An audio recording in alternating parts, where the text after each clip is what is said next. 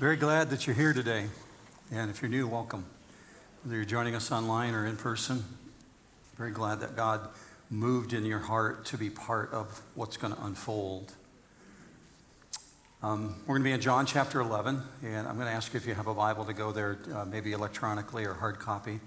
Find your way to the book of John in the New Testament, chapter 11. Very familiar story. I'll allow you to take a minute to get there, and I'm going to pray with you. If you have opportunity, we're obviously only 2 weeks away from Easter.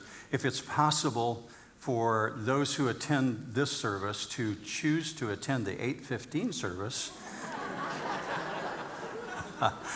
or the 11:30 service, okay, because there's 3 services coming up, 8:15, 9:45, 11:30, and I already know by the laugh that many of you will choose the 11:30, but we understand. Schedules are complicated, but it would help, especially when it comes to parking issues. We moved to this new building thinking we had plenty of parking space, and that is no longer the case. So keep that in mind as we get close to Easter. This is such a crucial passage in Jesus' walk. If you haven't been here in the last couple of weeks, we've been talking about where would Jesus, the weeks leading up to Easter morning and to the crucifixion. And we're now 2 weeks out, and that's what we're going to look at this morning. What was Jesus doing 2 weeks before? So to really focus us on what we're going to look at in this passage, I would ask that you would join me in prayer and that our focus would be solely on what God wants us to hear. Let's pray. Father, I thank you for what Joe showed us in communion this morning. And even if we do have bad photos, they don't appear bad to you once we're in you. You take away all our sin, all our imperfections, all the muddiness of our life. And you see us as holy and righteous and redeemed because of what Jesus did. He's what we want to focus on now, Father. We want to see what the Son did in respect of what was before him, 2 weeks ahead of him, and how resolute and determined. So God, I ask that you give us clarity to see things we couldn't see on our own, things that we maybe have not seen before, and use those things, Father, to affect our life in the way that we walk before you and the way we walk before our social circle. Use us, God. We pray for this in Jesus' majestic name, and all God's people said, amen. If you have a watch with you this morning, you might want to set that aside because it's not going to do you any good, okay? This will be the longest teaching I have ever done in the history of New Hope. Bar none. Aren't you excited? Don't worry. Already told Debbie, and she knows in the children's ministry, that it's likely going to go longer. It did in the last service. Just kind of buckle up, okay? We step back 2 weeks before the crucifixion, and we understand that Jesus is on this very direct path, and we're asked this question, what was he doing as he's walking at this moment in time? Here's what I want you to picture for this moment. Just get this in your head and pause on it. Picture God standing in a cemetery. All of his humanity on display. There's a huge crowd around him. And the if only question is being thrown around freely, and it's being directed at Jesus. Hold that thought. We saw last week that Jesus, as he was making his way towards Jerusalem, he stopped in Jericho. We saw he's on this very deliberate final turn toward Jerusalem. And we saw what Luke amplified. He said this had happened months and months earlier. Look with me at Luke 9:51. When the days were approaching for his ascension, he was determined to go to Jerusalem.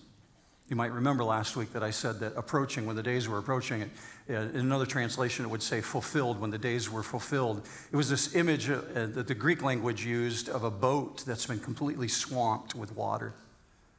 In other words, there was no more room for anything else. It was filled up to the brim, meaning he's fulfilled everything that he had to do, and now he's determined to go to Jerusalem.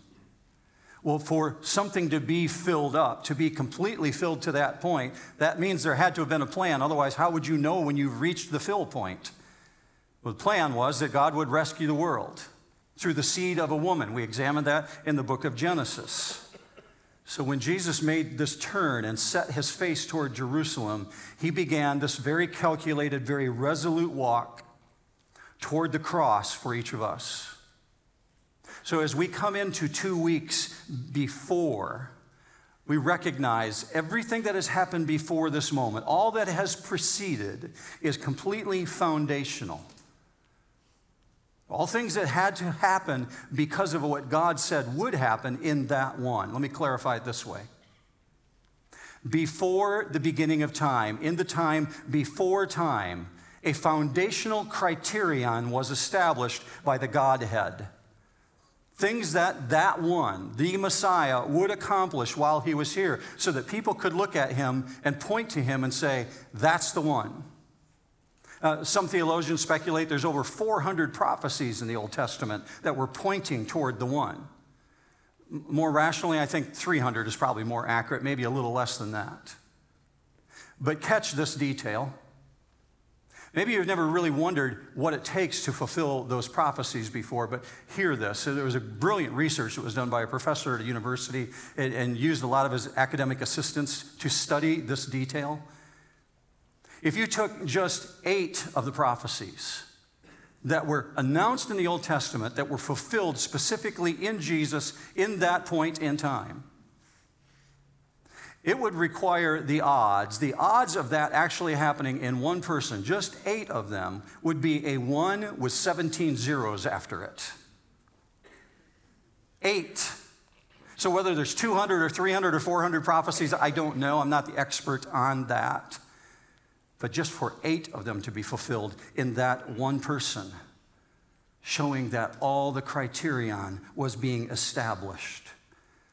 So that which now unfolds in these final 2 weeks is actually the crescendo to God's eternal plan for his rescue to unfold.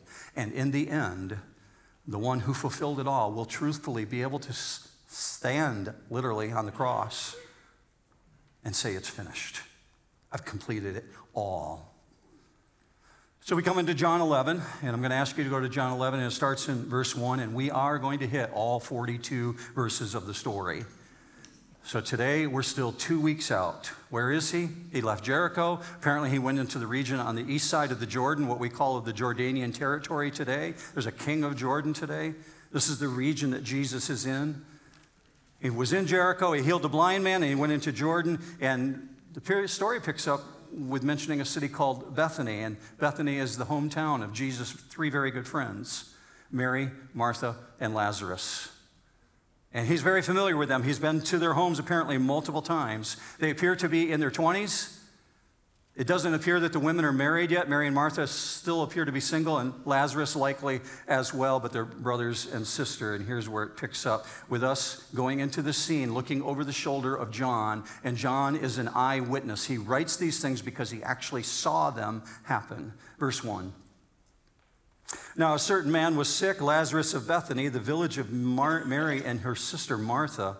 It was the Mary who anointed the Lord with ointment and wiped his feet with her hair, whose brother Lazarus was sick. So the sisters sent word to him, saying, Lord, behold, he whom you love is sick. Picture Bethany like you might picture Okemos or Grand Ledge or DeWitt to Lansing proper. It's about 2 miles outside of the capital city of Jerusalem. It's a suburb. You can't actually find it on a map today, but we know that it's located within a couple miles. And he calls out specifically Mary, the one who anointed the Lord with ointment. And he has to do that because there's so many Marys in the New Testament. He has to get very specific. This is the one who wiped Jesus' feet, who anointed him with oil. John's acknowledging what everybody in the first century knew, but he's bearing down on this one. This is that one.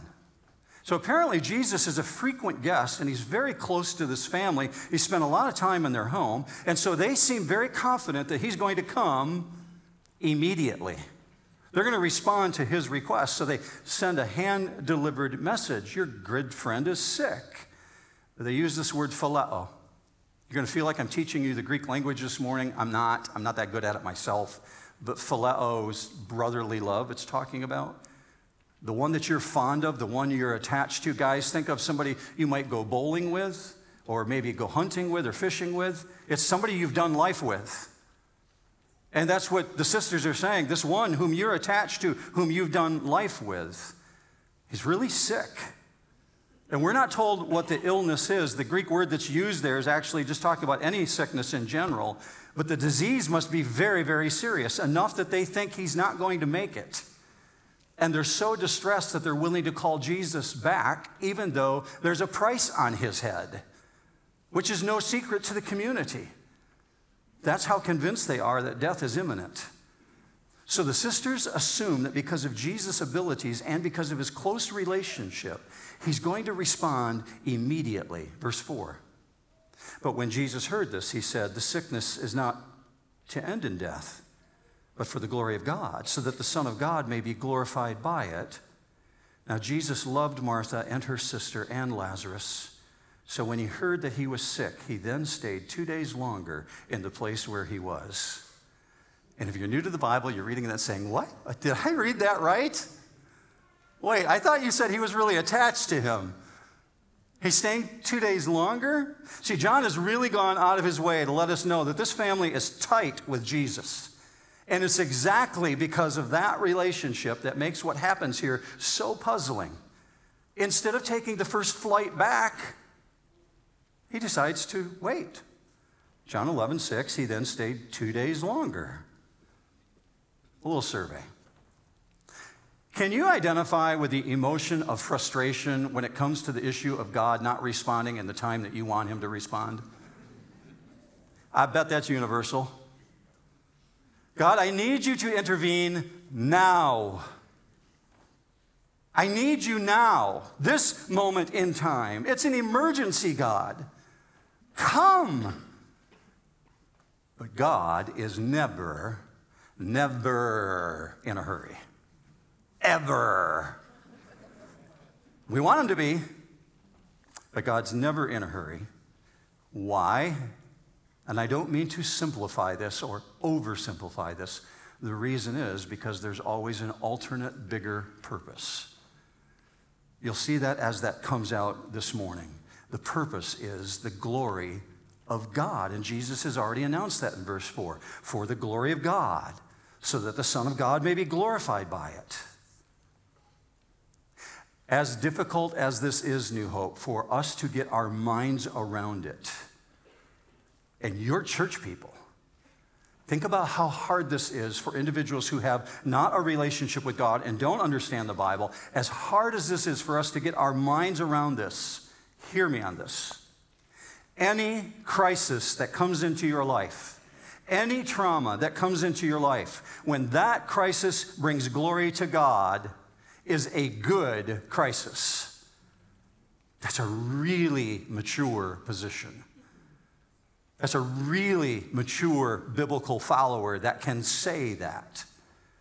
Any crisis is good when that crisis brings glory to God, when God is magnified. Unfortunately, not every crisis brings glory to God, does it? Why is that? Not every trauma brings God glory, because for good to come out of a trauma, it requires the person going through the trauma to actually belong to God. Let me amplify that. Many of you know Romans 8:28. Look with me at this.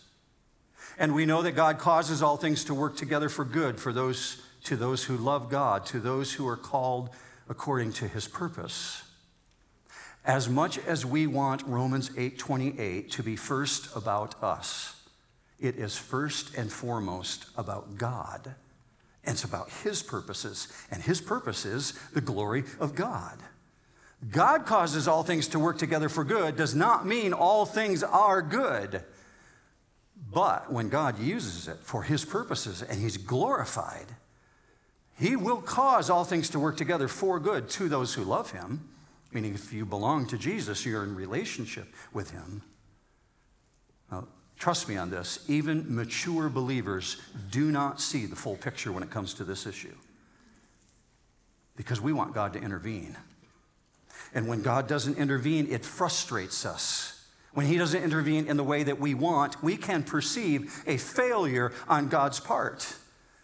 because God's objectives often are not our objectives. So God's delay in bringing help frustrates us because of our perspective. And our perspective is to avoid all pain.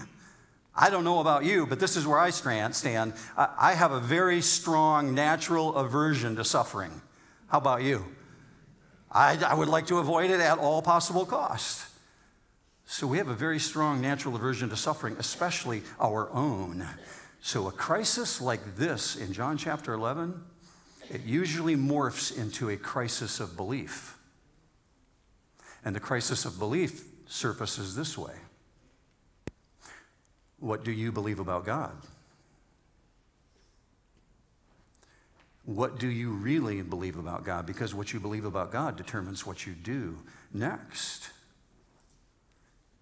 That's the kind of crisis you're going to see God call Mary and Martha out on this very issue. Now back to the story. A running messenger needs at least a half a day to get from Bethany to where Jesus is at in the Jordan, if they're really fast. Probably most people would do it in 3/4 of a day. It takes a bit of a time to get there, to reach Jesus and get across the Jordan. So in my understanding of the timeline, the way that this develops and unfolds, Lazarus actually dies before the messenger ever reaches Jesus. Let me show you the events, the way I understand these 4 days leading up to what you're going to see Jesus do. In day 1, the messenger comes to Jesus.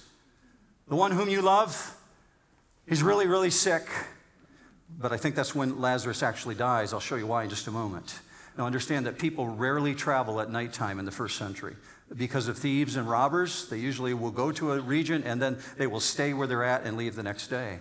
So day 2, the messenger actually returns, but Jesus, we're told, stays. And day 3, Jesus stays another day.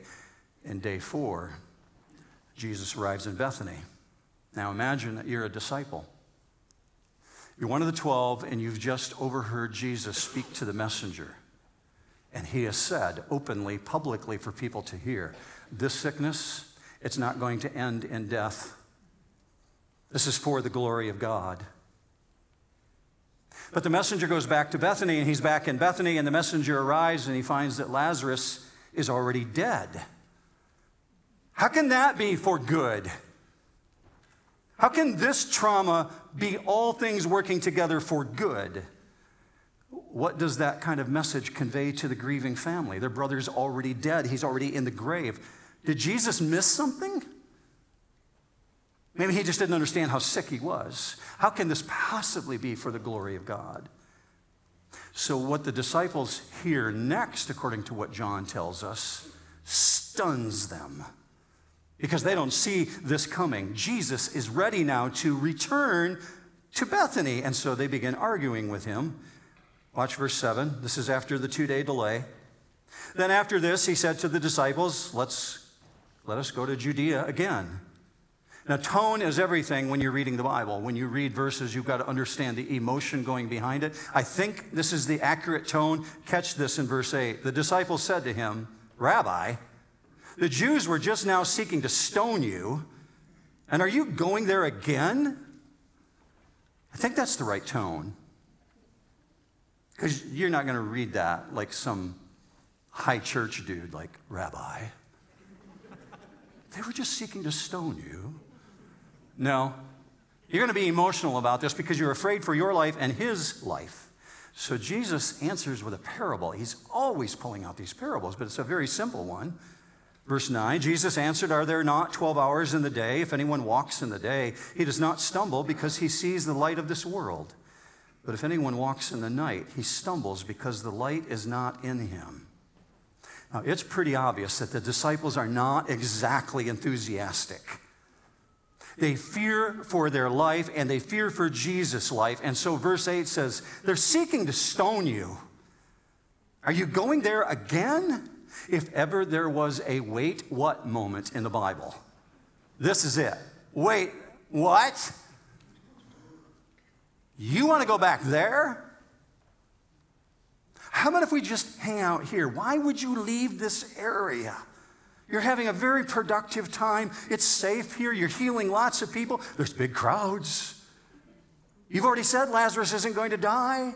Besides, you've healed other people from a distance. Why not this one? The disciples obviously haven't read Luke chapter 9 yet. He set his face to go toward Jerusalem. They're living it, but they actually aren't catching what's going on and what Jesus is focused on. He set his face to go to Jerusalem. It's all part of the plan. It's all part of God's strategy. Jesus is walking in conviction. So he clarifies it with this super simple parable in which he says, the one who walks in the day, that one does not stumble. Here's how simple it is. He's really just speaking to our obligation to do the Father's work, to bring God glory. And he's saying this in spite of the danger. The cross is before me. I have very clear focus. So if you deviate or if you wander from that clear focus of what God calls you to do, that's walking in the darkness. That's what John wrote in a later letter, 1 John 1. If we say that we have fellowship with him and yet walk in the darkness, we lie and do not practice the truth. Back to the story. Now remember, John's an eyewitness to this, and he recalls something. He recalls the dramatic pause that Jesus just allowed the room to go quiet so that it would sink in. And then he says this, verse 11, this he said, and after that he said to them, that's the pause, our friend, our Philos, our good buddy, Lazarus, has fallen asleep, but I go so that I may awaken him out of sleep. The disciples then said to him, Lord, if he has fallen asleep, he will recover. Now Jesus had spoken of his death, but they thought he was speaking of literal sleep. So Jesus has been operating with them on a need-to-know basis. But he's about to reveal his power to reach beyond this world into a realm that belongs only to God. So he has to speak emphatically with them now because the disciples are assuming that sleep means he's getting better, that the illness is going away and it's past the crisis stage. So Jesus has to say in verse 14, so Jesus then said to them plainly, Lazarus is dead, and I'm glad for your sakes that I was not there so that you may believe, but let us go to him. Verse 14 is unmistakable evidence that I see of Jesus' omniscience. He knew things before anybody could tell him.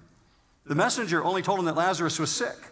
He already knows that Lazarus is dead. There's no way he could know that he died without the omniscient power of God working. Lazarus is dead, and I'm glad I was not there. Now, if you're one of the 12, what a strange contradiction. Like, what? You're glad that he's dead? How does that work for our benefit? How can Lazarus' death be a benefit to us? Why would you be glad that you're not there? Now, in the midst of this conversation, loyalty emerges, and we see a deep loyalty to Jesus that's revealed, this clear willingness to step into danger. John 11:16, therefore Thomas, who is called Didymus, said to his fellow disciples, let us also go so that we may die with him. Okay, I don't get it, but I'm in. It appears that most of the disciples are in their 20s. You may think it's, okay, they don't have as much to live for. Not true.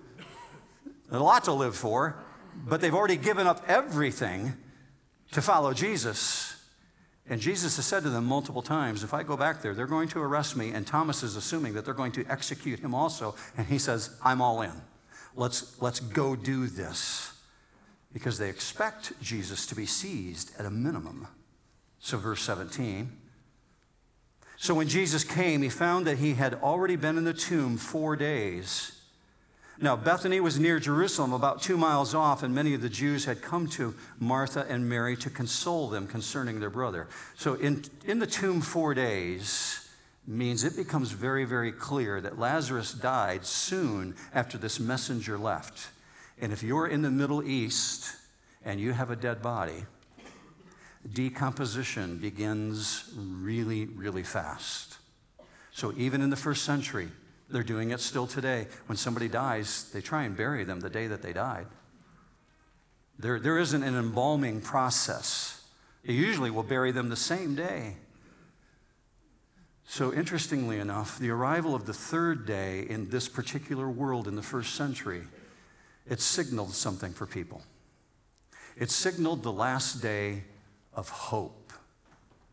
Because there was this strong belief, and it's in the ancient rabbinic writings, that there was this concept that the spirit of a dead person would linger for 3 days afterwards. So Jews waited many times, thinking there might be some degree of hope, that maybe this person is just in a coma, or maybe they got knocked out, or maybe their breathing is so shallow and their heartbeat is so much of a faint whisper we just can't hear it. But after 3 days of not eating and not drinking, by the fourth day, they knew that person was dead, dead, dead, dead. Therefore, the Jews recognized that in that case, only God, only a miracle could bring life back. Now, John throws in this detail. He says in verse 19 that many of the Jews came. That means many of the hierarchy of Israel. They came from Jerusalem. They're there for the Passover, lots of people in town, and they came to console Mary and Martha. Now, Lazarus' funeral, therefore, is then a major event in the community. Apparently, this family is really connected with the hierarchy of Israel, since many of the elite have come. A detail that goes along with this is that at funeral processions, men walked in one line and women walked in another line. They would escort the family to the cemetery. And after the burial, they would linger for 7 days. 7 days of mourning with the family. That explains why they're still there 4 days afterwards. It was part of the 30-day mourning process. Now remember, it's the brother, which means he's the wage earner for the family. That means this is intense loss because their financial future is at stake here. So from a human point of view, this really large crowd is gathered to console Martha and Mary. But from God's eternal plan, they're actually there to witness the majesty of the I Am, the creator of life. Verse 20. Martha, therefore, when she heard that Jesus was coming, went to meet him, but Mary stayed at the house. Martha then said to Jesus, Lord, if you had been here, my brother would not have died. Even now I know that whatever you ask of God, God will give you. And the actions of the two sisters are really in keeping with what we know of them. Martha appears to be the firstborn, and she's a homemaker. She's very, very good at keeping details and keeping things in order. But Mary is a people person. And she tends to people's needs. So Martha keeps the household in check. Mary's the one who's talking and dealing with people. So that explains why Martha's the first one out the door, and she comes charging out to meet Jesus. Well, Mary's still at home with people. And Martha has her big sister hat on with her big sister agenda.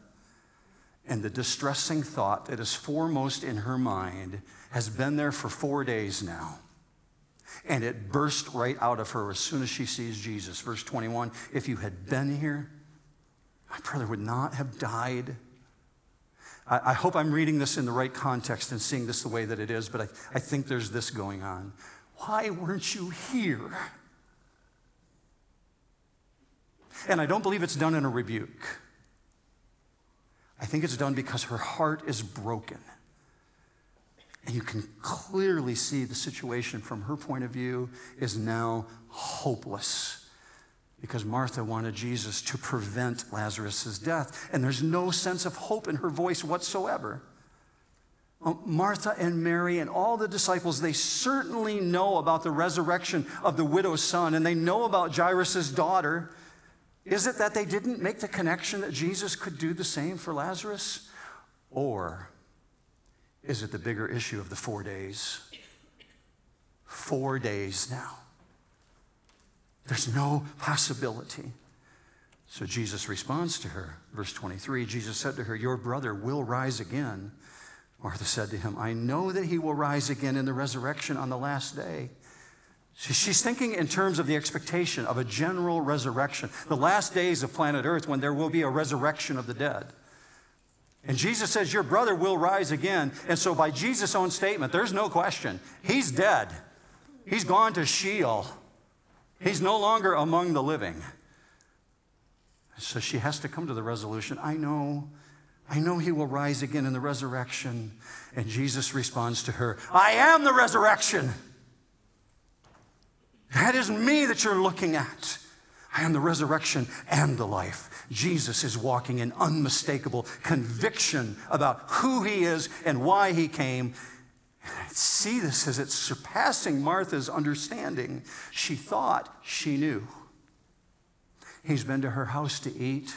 He's been in her community. They've broken bread together. She's come to this place of understanding of who she understands Jesus to be. But in truth, he's been unknown to her in the full sense.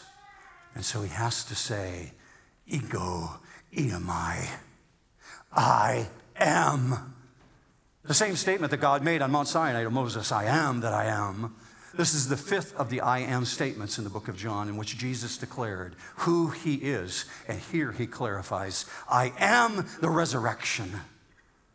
New Hope, I hope everybody within my voice this morning, virtually and in person, understands this. In Jesus Christ is the resurrection and the life.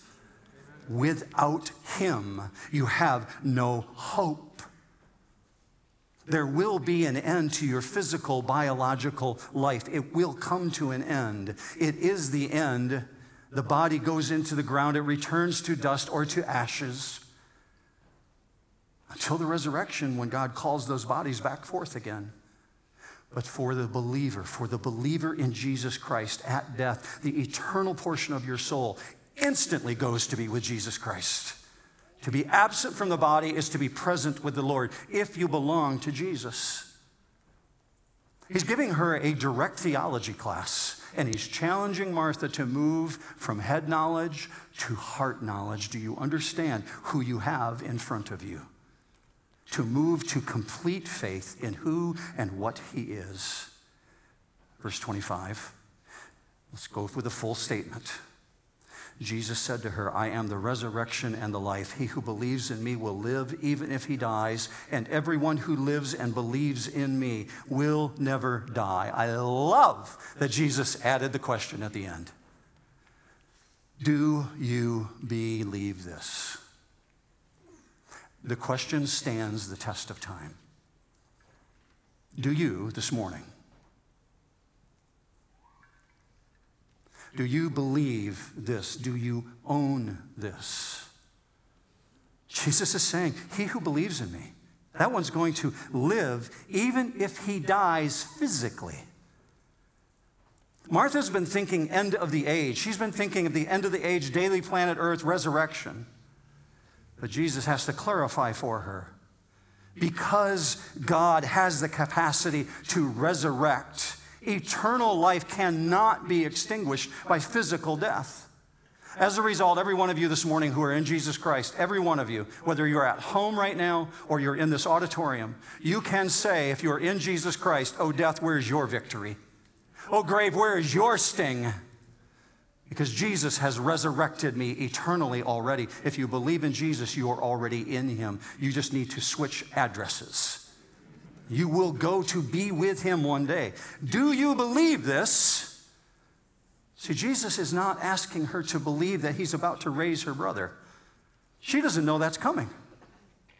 He's calling her to personally trust that he is the source of life, the resurrection power. So eternal life is looking her directly in the eye, and he's asking for a personal response. I'm going to ask you for that personal response this morning. Where do you stand? And this is a strong personal command to believe in Jesus in the midst of trauma. You going through crisis right now? That's the hardest time to actually believe. That's the most difficult time. And that's what you see Jesus doing when she's in the midst of trauma. He's calling her to believe, even in the midst of the crisis, and he's refocusing her. So her response is very straightforward, and I see it almost, I won't even say it. Read it with me, verse 27. She said to him, yes, Lord, I have believed that you are the Christ, the Son of God, even he who comes into the world. This echoes to me of Peter's response. I believe that you are the Christ, the Son of the living God. She's acknowledged in 3 very clear statements that he is the Christ, that he is the Son of God, that he is he who comes into the world. I have believed that. And alongside Martha's story is Mary's story. And she's still in the house, and she's being comforted.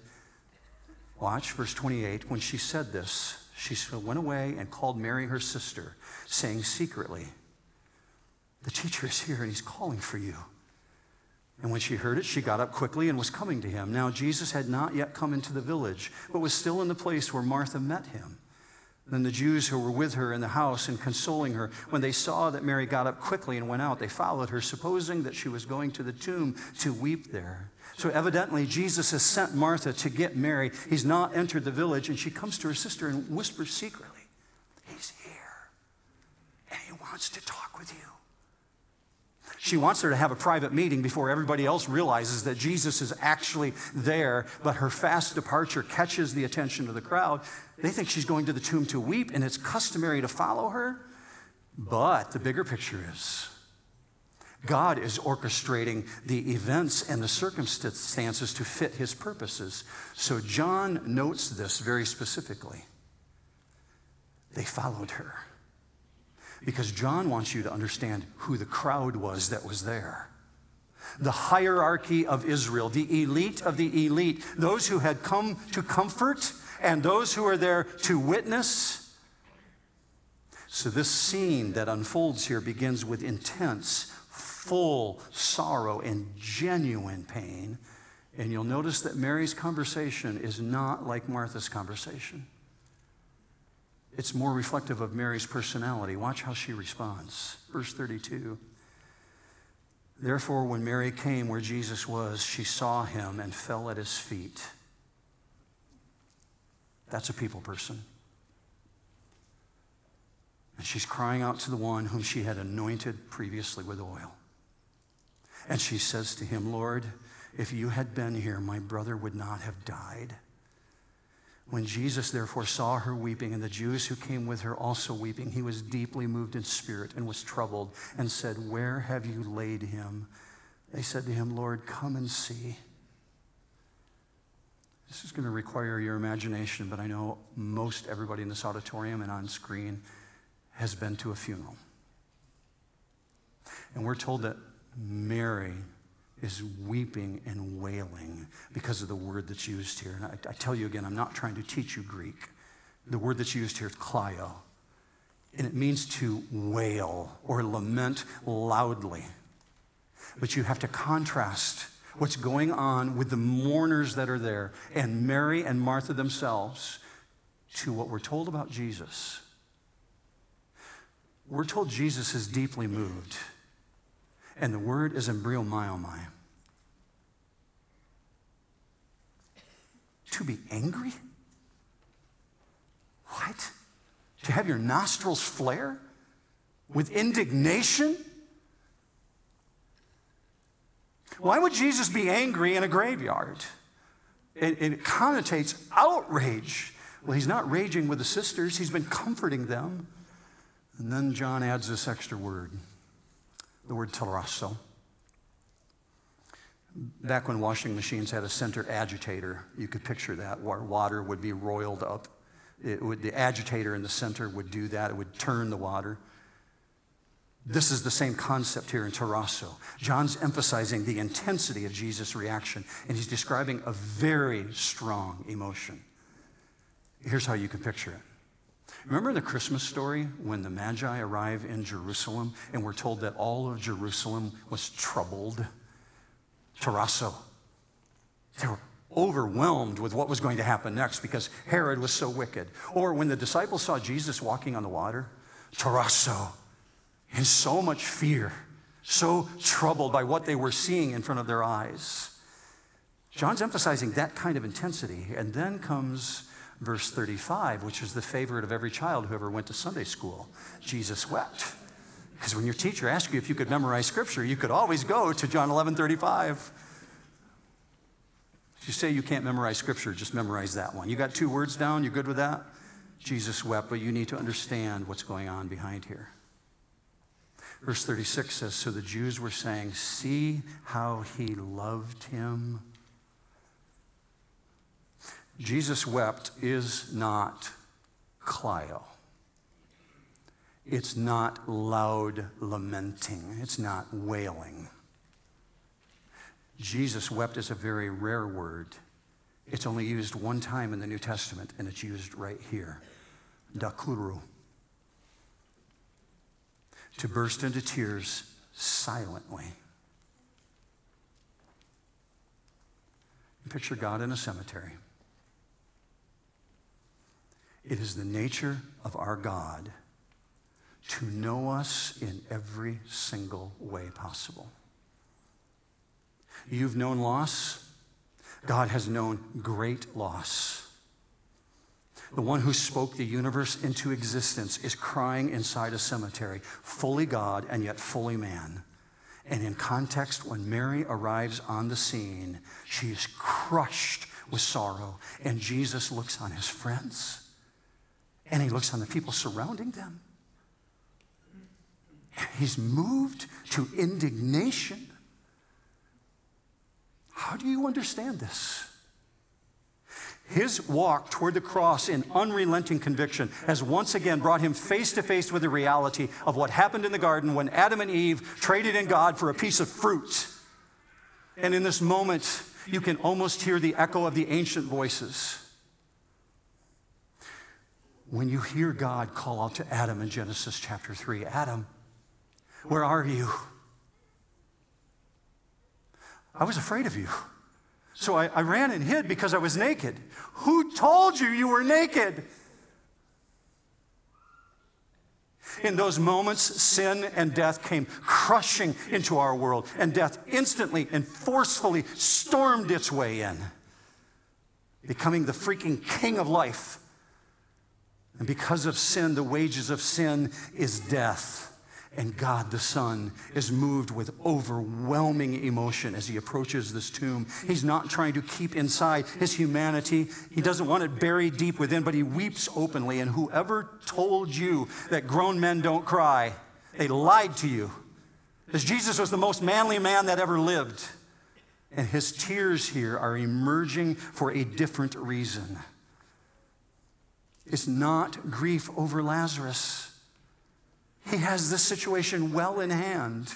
Your brother will rise again. He knows exactly what's going to happen. Jesus' tears do not reflect the hopeless despair like all of the humans surrounding him. The shortest verse in the Bible is rich with meaning, incredibly rich with meaning.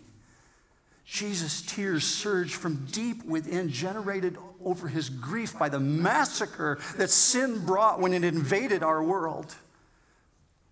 The writer of Hebrews captures this very well in Hebrews chapter 2, verse 14. It talks about this exact issue. Look with me at this. Therefore, since the children share in flesh and blood, that's you and I.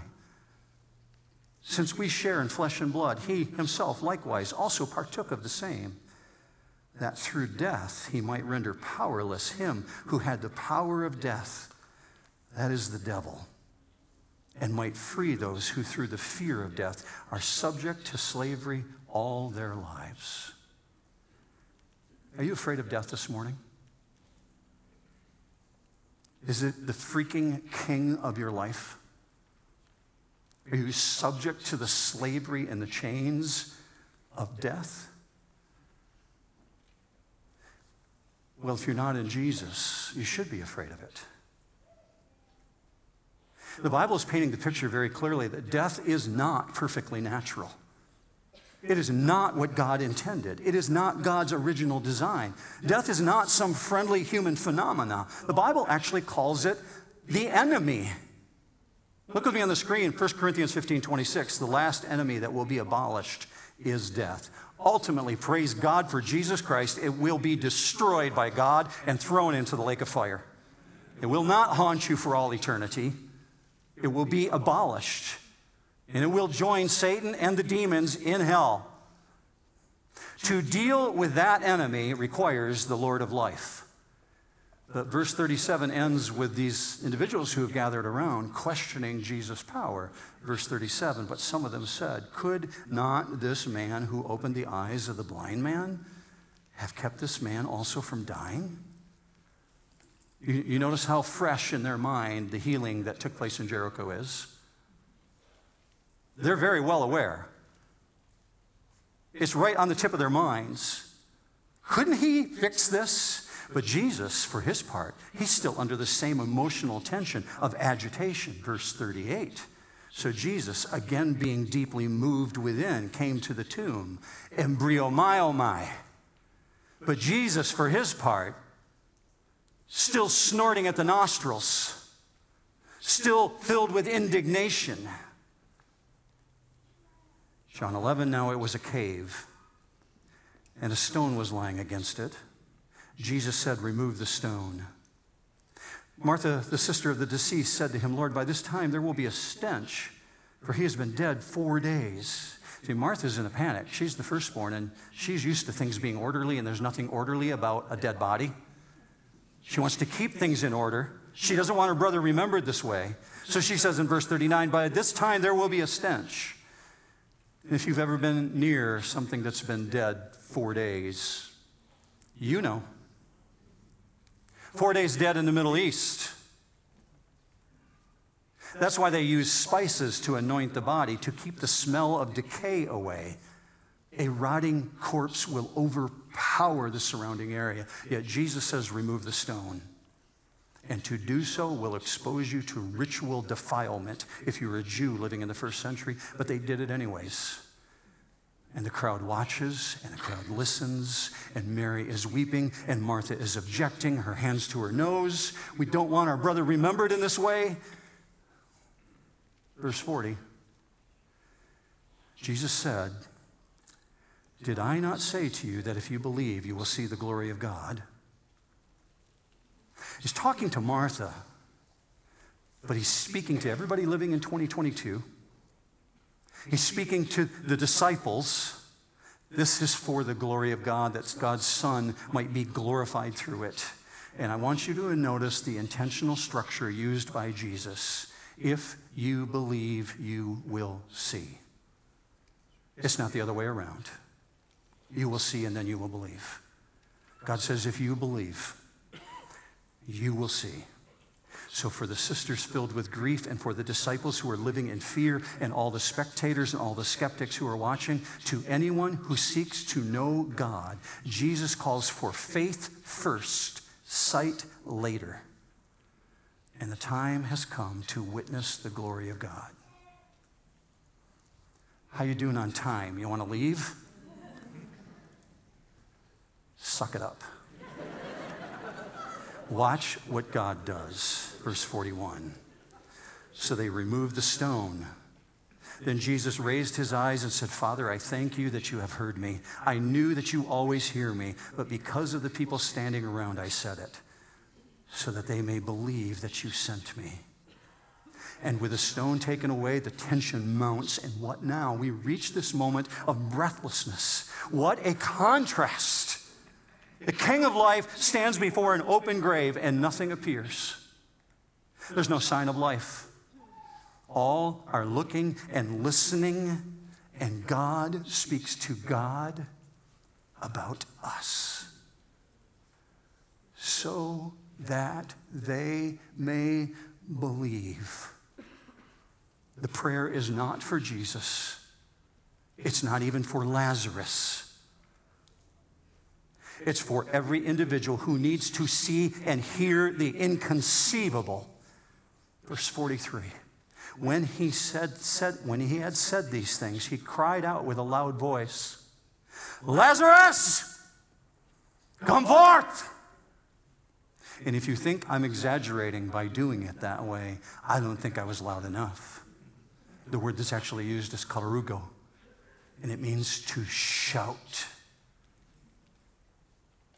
Why shouting? Why such a loud exclamation? Well, his voice obviously immediately captures the attention of everyone. Was it necessary in order for Lazarus to actually hear him? I don't know, perhaps, I don't know. One thing is certain, there's no question who's in command. No one can possibly misunderstand what Jesus has just said. Some of you have probably read it before, but Augustine said many hundreds of years ago that had Jesus not called Lazarus by name, all the dead in all the tombs would have risen. Might be right. Here's what I do know. One day in the future, this is exactly what will happen. John 5:28. An hour is coming in which all who are in the tombs will hear his voice and will come forth. At the command, at the shout, there will be a resurrection, and death will be robbed of its victory. Verse 44. The man who had died came forth, bound hand and foot with wrappings, and his face was wrapped around with a cloth. Jesus said to them, unbind him and let him go. If you had been there that day and understood what he said in Aramaic, the Greek translation is this: Lazarus, here, outside.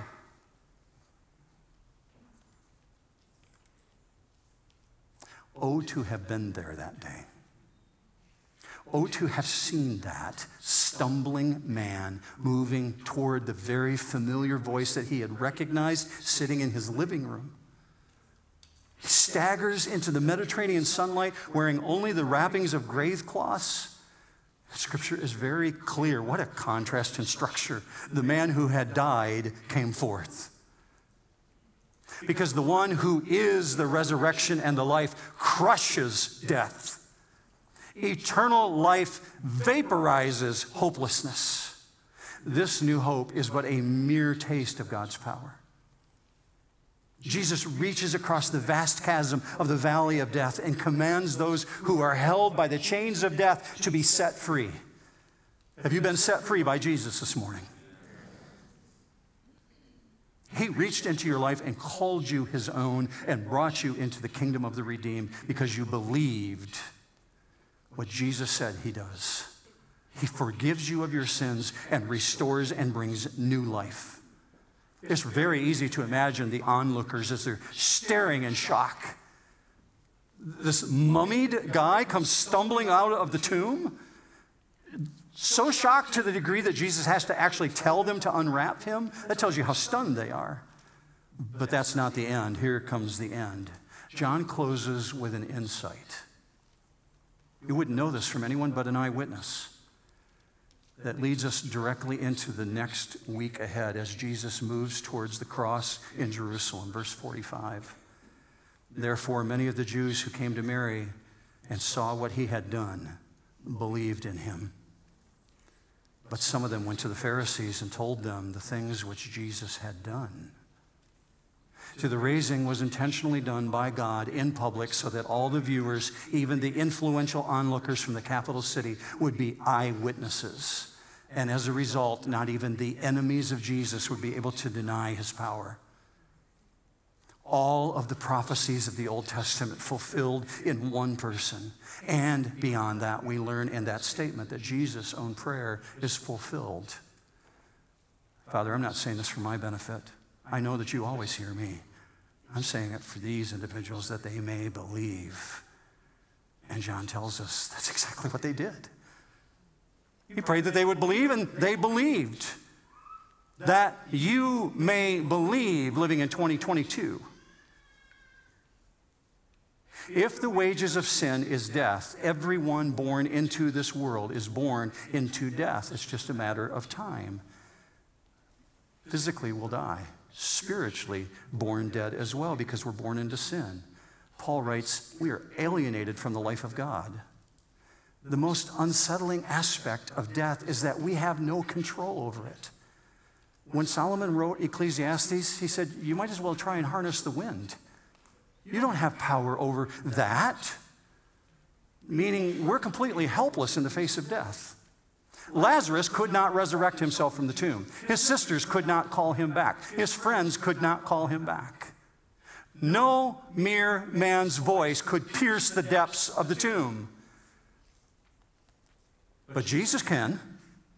Jesus can bring life And here is where light breaks in. Here is where God is glorified. The resurrection and the life comes on the scene, and everything changes so that you may believe. See, this is a strong personal command to believe, even in the midst of crisis in your life. To believe that Jesus, in him, there is life, there is forgiveness. And I hope everybody who's a believer in Jesus Christ, especially after taking communion this morning, would join me in saying amen, even regardless of your past. Amen. Hear it again.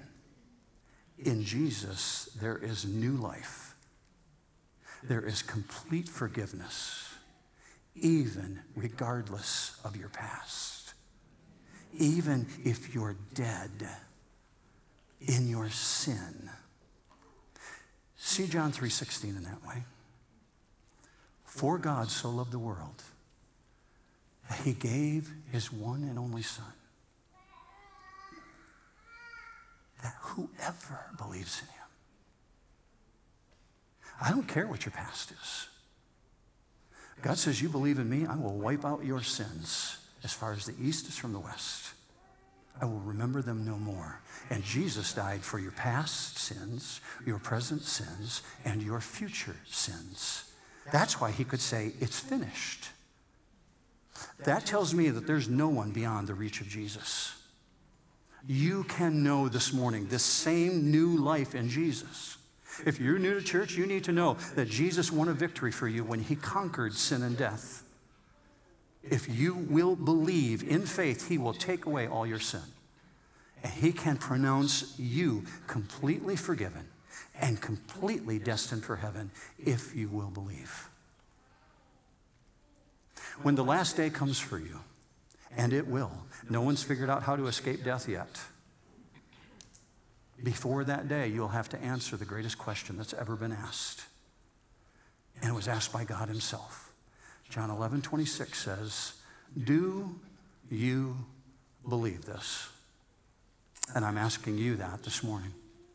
I'm going to ask you to be very bold when the service ends. If you want to know more about these things, if you want to receive Jesus Christ as your Savior and know that he's forgiven you of your sins, I'm going to ask you to come here to the front, and I will be standing down here to meet you. The elders of this church will be here. Pastors of this church will be here. If you want to have somebody pray with you, go to the prayer room and they will pray with you. We'll pray with you here. We'll pray with you there. This is that important.